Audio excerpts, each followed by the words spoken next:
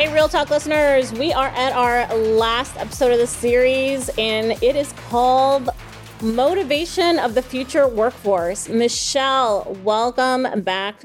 And our listeners listening, obviously, welcome back. But holy crap, I think this is such a challenging topic. Like, we just talked about the employee experience in our last episode. We talked about really creating a career path. We've talked about DE&I and really how that's important in each and every decision we make, as well as how we're going to hire the right candidates and the EVP. But we're challenged in a couple of new things, Michelle, like where companies are trying to figure out what's going to motivate the future workforce to get their butts in a seat and stay there. It's interesting. It was easy to do this motivation. And I'm going to use a few pretty famous organizations as an example, but it was easy to decide what motivated people pre-2019, December 2019, or January 2020, when COVID truly hit the US hard. For example, if you were Google and you wanted really innovative, super smart people who would work 24 hours a day to try to come up with the latest, greatest smart thing, then you put in sleeping nooks. You let them bring their dogs to work so they didn't have to worry about pet care. My biggest hang up with going into the office to help clients is what I'm going to do with my COVID dog, because he's used to being around me all the time. So if I worked for Google, I could bring my dog to work, right? There are pool tables so they could play when they needed to let some steam off, 24-hour cafeteria so you could eat whenever you needed to. It was easier to look at that. It was even, I think, easier to build around the differences in, say, an extroverted personality versus an introverted personality when you were in the same office. I loved the footprint of the Wendy's company that was purposely designed. So some of the little office spaces were designed where 3 was the perfect size for this little conference room, and 27 was the size of this conference room. And so I was always booking the room of 3, and we've got all our brainstorm walls, and Olivia and Sharon and I could just go in and brainstorm all day long. I feel like it was a lot easier when we were in one space.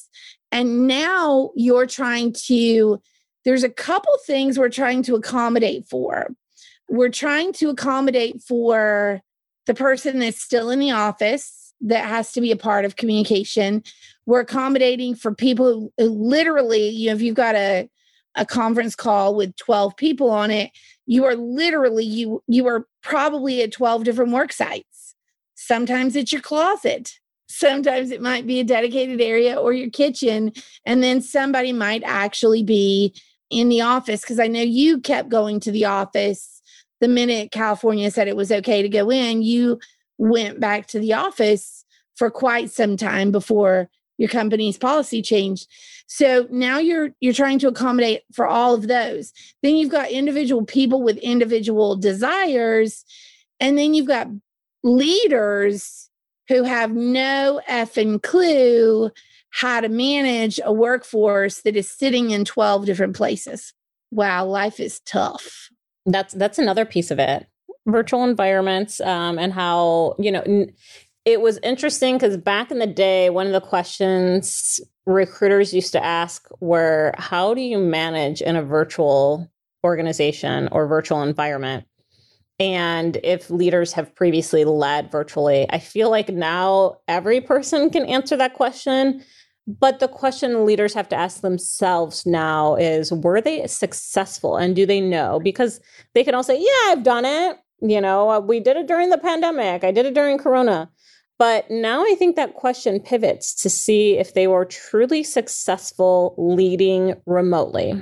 Yeah, I think the question has to be posed to the employees of the leaders when you're asking what is working or not. But what that means is, as an organization, you've got to be prepared to teach those leaders to collect that information and to receive it well when they get it. Because, I will tell you, I am Zoom video burnt the fuck out. Yeah, we were just talking about this in a meeting this week. And as much as individuals, Michelle, we were talking about this before, we started recording this, and I want to hear, I want you to kind of reiterate this topic to individuals, but people who are introverts are exhausted by being on camera and on each and every day. It's not even about the stranger, like when you think of introvert and extrovert, it's like most people think you're an introvert, you don't want to go to a party and start new conversations and socially having those conversations because it's exhausting to pull from people. And same thing, like when I was a facilitator, like I would literally do a facilitation class from 9 to 5. And then literally by 5:30, I'd be asleep in my hotel room, like until the next day at 5 o'clock. Like I would sleep for 12 hours because it was exhausting and mentally like burning, trying to, pull information out of people because conversations don't energize me. But it's not even about the energy, Michelle. It's like when you're on, you have to be prim, proper. Your hair has to be done. You have to have facial expressions. Like it just seems like it's more work to be on a video call than anything else these days. And it's like back to back to back. And it's not even just your appearance, because there is that, right? That people are like, you didn't do your hair today. Whatever. You're wearing a t-shirt instead of a business shirt or whatever it is. But now if I forget to throw up my Zoom background, you're judging the fact that I didn't do dishes last night, or that I'm working from the office today, or my child's running. Like there's just so much. And the reason that becomes a challenge in this virtual space is because I can no longer, so now I've got 12 individual pictures on my screen, right? I can no longer assess the mood of the room the way I did before. And so I'm constantly bouncing from person to person, and there's things coming in and out. It is a constant distraction. And what I find, and this may just be me as an INFP, but I think that you experience some of it, is I find that I get so distracted by all of the visual that I don't hear all of the words. Even before we knew that this pandemic was going to go until the end of time, that was a joke and it won't, but whatever. Even before then, I remember both of my coaches asking me, did I want to do Zoom calls or conference calls? And the three of us collectively agreed because, on different conversations. So the three of us don't talk together. I have two separate coaches. But all three of us agreed that without the visual distractions, that there is a higher emphasis placed on words and tone. And so you tend to pick up nuances that you don't when the face is there to distract you. And just like you said earlier, when you're on Zoom, you've got the expressions and you try to keep all of that under control. And you're busy trying to pay attention to how so-and-so is reacting to what you're saying instead of just saying what you want to say. And so we find from the world of coaching that we have better dialogues without the visual. So then we talked about this too, but I'm going to challenge for those leaders on the call right now. Well, if I don't have the visual up, Michelle, of what you're looking like, and we just go back to phone calls or turning the video off, then how do I know you're paying attention and not multitasking? Okay, so Maria, sometimes I say things that people don't like to hear, right? Prepared for this one? All these leaders in the world.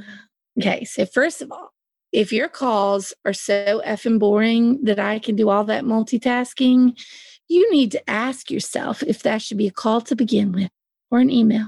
So I would start there. If you are having the types of calls where interaction from multiple people is not necessary in order for the call to happen, then why are you having a call? I actually had the opportunity Friday to observe a team meeting in South Carolina. We currently have no restrictions. So they were at the workforce. They were socially distanced because it was a huge space, but not because our CDC requires it or not because our DHEC requires it. And it literally went like this. Come to work on time. We think it's probably a good idea that you get, I don't want any of you to get sick. So I would encourage you all to really think about the vaccination because nobody wants you to be sick. And here's what's happening next week. And here's who's off next week. And then bam, it didn't go that quickly. Obviously, there were filler words and shit in there to make the 20 minutes worth last. But the entire time I was listening, there were a couple of things that I gave feedback on. But the entire time I was listening, what I kept thinking to myself was this should have been an FYI that you posted on the board for people to read. This should not have been, at no point whatsoever was anyone else's opinion solicited, ever. So why did I even need to be there? And why couldn't I have read it myself? Now, I've always had this opinion. I had a really great mentor when I started training. I had several, but his name was Joey Conley. And Joey taught me something right away that I still argue with trainers today who are perfectionists about. He always told me, he said, never, ever, ever do for the learner what the learner can do for themselves. And so from that moment forward, I never used a PowerPoint. I never handed out a notebook. I never read anything from a notebook. If they could read the document, I was not going to stand in front of a room and tell them what the freaking document said. And the same thing goes with the meeting. So I know that was a long-winded way for me to get on a soapbox and tell you, if your meetings fucking suck, don't have them. But if your meetings suck, don't have them. 2, this could be so hard for some of you to get over, but I'm going to put it out there. I'm a freaking multitasker. Get over it. I doodle on conference calls. Maria's looking at me right now. How many times have I leaned over and fidgeted with my dog? I've turned off a call from my nephew. I've returned a text from my nephew during the podcast. And I guarantee, guys, even without editing, not once did it come across like I wasn't paying attention to this podcast. Okay. So me looking at another piece of paper and not giving you 100% of my undivided attention is stupid. It is also why the educational systems in America need to be changed, because they were designed to make people show up for work and behave like Stepford employees. And that's not the way people behave anymore. So we all need to move into the 21st century. If, however, I'm going to pause. I'm going to give you guys as leaders, I'm going to give you an out. If, however, you have a call where you discuss critical things that are supposed to be happening, and I spend the entire time unable to answer questions when you ask me, or I do not execute on the things that you informed me during that call, that is called performance coaching. And that is where you pull me aside as an individual and say, Michelle, you suck. Do better. But there you go. So I would tell you, get over the fact that they're multitasking or have better meetings where they get to participate. Yeah, I agree. That's the most critical component. Like you mentioned, Michelle, it's like Big Brother situation. Like, calm down. Yeah. And we're going to have listeners disagree with us on the call, especially executives or any senior leaders listening, because there's so many people that like want to see faces and make sure cameras are on during meetings. It's interesting. So I don't know. It's kind of like it took a really long time. And I don't even think everybody got there with meetings, but it was kind of like when, as an organization, when we started to break down times that you would interact with employees, right? And we were like, you might have a one-on-one, you might have a team huddle, you might have a full-blown meeting, right? And we as HR tried to explain that different topics should be occurring in those meetings. Like, let's say you have a 10-minute huddle at the start of your shift and everybody attends that meeting. That place is the place where it's like okay, guys, here's who's here today. Here's what we're working on today. Here's some of the challenges we're going to have today. Go team, woo. It's kind of like a team huddle in sports. It is just a recap what is happening today. It should be short. It should be quick. And it probably, for some people, gets a little boring at times because that topic doesn't relate to them. Like, I don't care if Jane's out today, but you might, Maria, because that means you got to answer the phones in place of her. But that's really what that meeting's for. A one-on-one is when you talk to me about my development. Performance coaching is when you talk to me about the stuff I'm doing great or the stuff I'm not doing great with. Team meetings, in my opinion, if it's not a brainstorm, it should be time for you to inspire your team, rally them around something. So I know it's a lot of stuff and it becomes annoying to have to keep up with what should I talk about when, but it becomes critical because the topic lends itself to the audience. If you were to talk to anyone, HR related or not, just talk to anyone who knows anything about communication and effective communication, what they're going to tell you is first, you know your topic. But the second thing you got to identify is who is your audience, and that who is your audience and what is your topic piece should decide how the message gets delivered. I believe, so to complicate the story even more, I believe in person, on Zoom, on a conference call, literally a telephone line, with camera, without camera, I think all of those things become questions related to what is my topic, what is my intent, and who is my audience.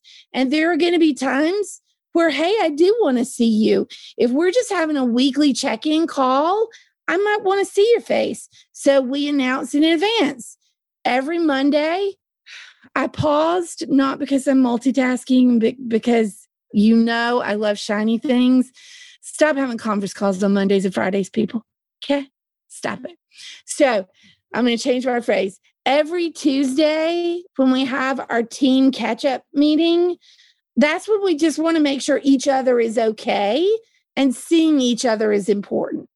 We're always going to have our project brainstorms on Zoom because it gives us another channel like texting where people can communicate even if they don't have the mic. Zoom should just be another potential method for how you communicate. It shouldn't be the only method. And I think that's where those people that would argue with us got it wrong, is it became the only new method for communication instead of being one of several methods of communication. Yeah, and I agree. I think that's the area and the component that people need to think about. And I think that's also what is, we're talking about communication, but, kind of diverting back to what's going to motivate the workforce in the future. I think there is Zoom fatigue happening right now, and that's demotivating. And so when we're talking about like you started off, Michelle, you were like, oh yeah, ping pong tables and pool tables and all these things and not, sleep pods, whatever it is. All these things were what were motivating the workforce. Now you have to think about the virtual environments, including Zoom fatigue, things that you're going to consider on what's going to motivate or demotivate your workforce in the future and how you're going to attract the top talent and retain them through that process. And I think that's what every leader, and it's going to be different from organization to organization. I think when you're talking about like manufacturing or like essential workforce, they're not going to be in a virtual environment. So what's going to continue motivating them in a live environment? And then what's going to motivate people in a virtual environment? Yeah, if you are a department that is product driven, where you actually create an actual product, manufacturing, as a result of your work, how you communicate and the tools that you use and how you engage is going to look completely different than what it would be if you lead a thought tank or a think tank. And it should. But I think that's where you've got to go back and you've got to ask some questions. Okay, so I tend to wear my expressions on my face. So I don't even have to say, if you've got me face to face, I don't even have to say the things that annoy other people because my face says them before my mouth does. I've tried to hide it. I'm really good at it when I have to be. But there's some value for me in not being face to face with certain groups because I can have an initial reaction without saying anything and then rein my own self in and then respond appropriately. I do tend to, like most people in the world, have a reaction first. And then I have to rein myself in. When we're face to face, I can't tell you how many times I've had leaders. Well, no, I can. It was one particular leader, and that particular leader sucked at being a leader. But my face would have a reaction, and she'd be like, "What do you want to say?" And I'd be like, "Nothing. I'm just trying to process it. Give me a second to process it." And then I would say equally half the time, I was like, okay, that makes sense. It was just I needed to hear it and think it through because that's the way, frankly, most introverts in the world process stuff. In case you did not know, is that we have to actually think about it for a minute or two before we make a decision. And it became impossible for me to actually think things through because even if I did that little, that thing where you squint your eyebrows together, that's my thinking face. Even if I did my thinking face, it was automatically assumed that I was disagreeing, and that wasn't the case. It was just trying to think through what I just heard. And so there you go. Yeah. So I think for leaders on this call, HR, you as an individual, think about what's going to motivate you in the future. And I think you guys need to reassess all of the fancy, shiny pieces you had in your corporate America environment and what's going to be shiny for your individuals. And we're happy to give recommendations here today. But at the end of the day, it's going to differ from location to location, individual to individual, to company to company. So it totally will. I will tell you, it is tough, but we can definitely give you some recommendations of places to start. One of the things, looking through Total Rewards, one of the things that I found stood out to a ton of employees were organizations that put together a serious care package, like a home office care package. So it might have like a few ergonomic pieces or a light bulb that gives you better light than the average house bulb. But sending those little $25 care pack, I think one organization said they spent about $25. A few larger organizations might have spent $100 a package, but sending those out to people so that they could have stuff. Another thing that just stood out as for employees as amazing and attractive was being told that they had an office budget allowance. And it's not that they went crazy. It wasn't like everybody went, oh, I'm going to go buy a stand-up desk. It was knowing that you as an employer recognize you can't just walk down to the supply closet and get new pens anymore. So now you've got something minimal, $20 a month to refill your Post-it notes, your notepads, your batteries for your devices, because you can't get it. So it really is rethink. But I think that, to Maria's point, rethink starts with having a conversation with some of your employees. I agree. So that wraps up our series. Gosh, Michelle, we've talked about so many interesting, challenging topics, and I know we're both passionate in certain areas about them. So if you have more questions for us, shoot us an email at support@realtalent.com or individually to each one of our names, or reach out to us on LinkedIn. Until next time, listeners, take care. Bye.